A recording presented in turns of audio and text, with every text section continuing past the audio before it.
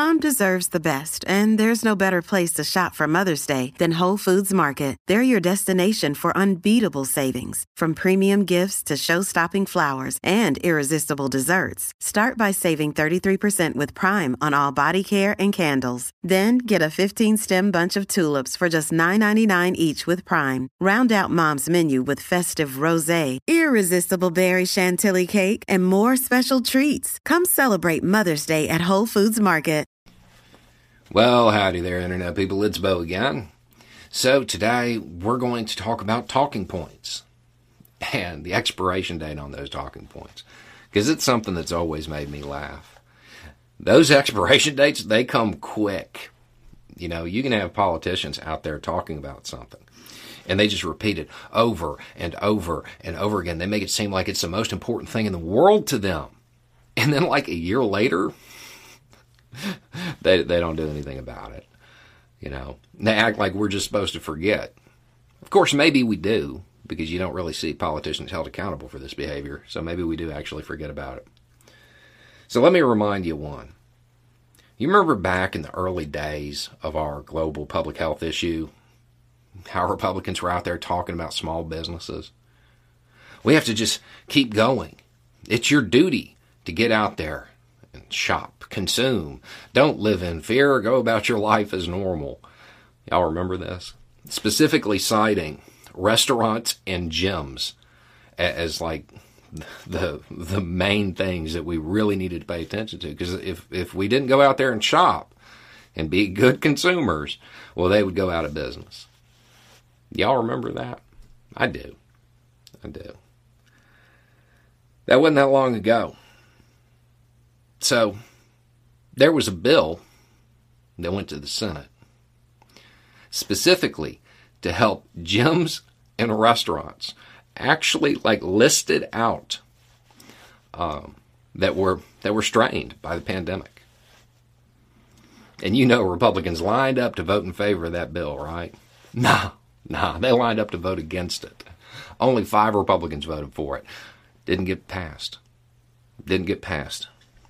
It was supposed to give $48 billion and distribute it to companies, small businesses that were impacted heavily. And it's not a new program. It's a program that had already been established, but it ran out of money. The Restaurant Revitalization Fund, which was just part of it, I want to say initially they had $27 billion. It was less than $30 billion.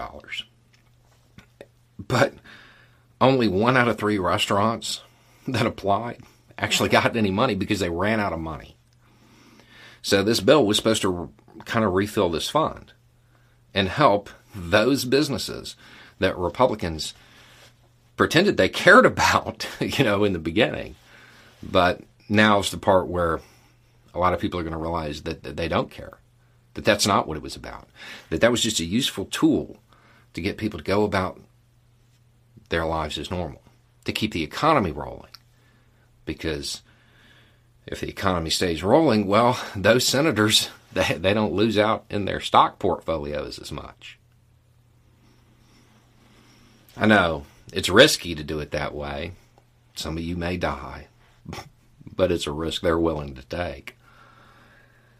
Yeah, so that doesn't pass.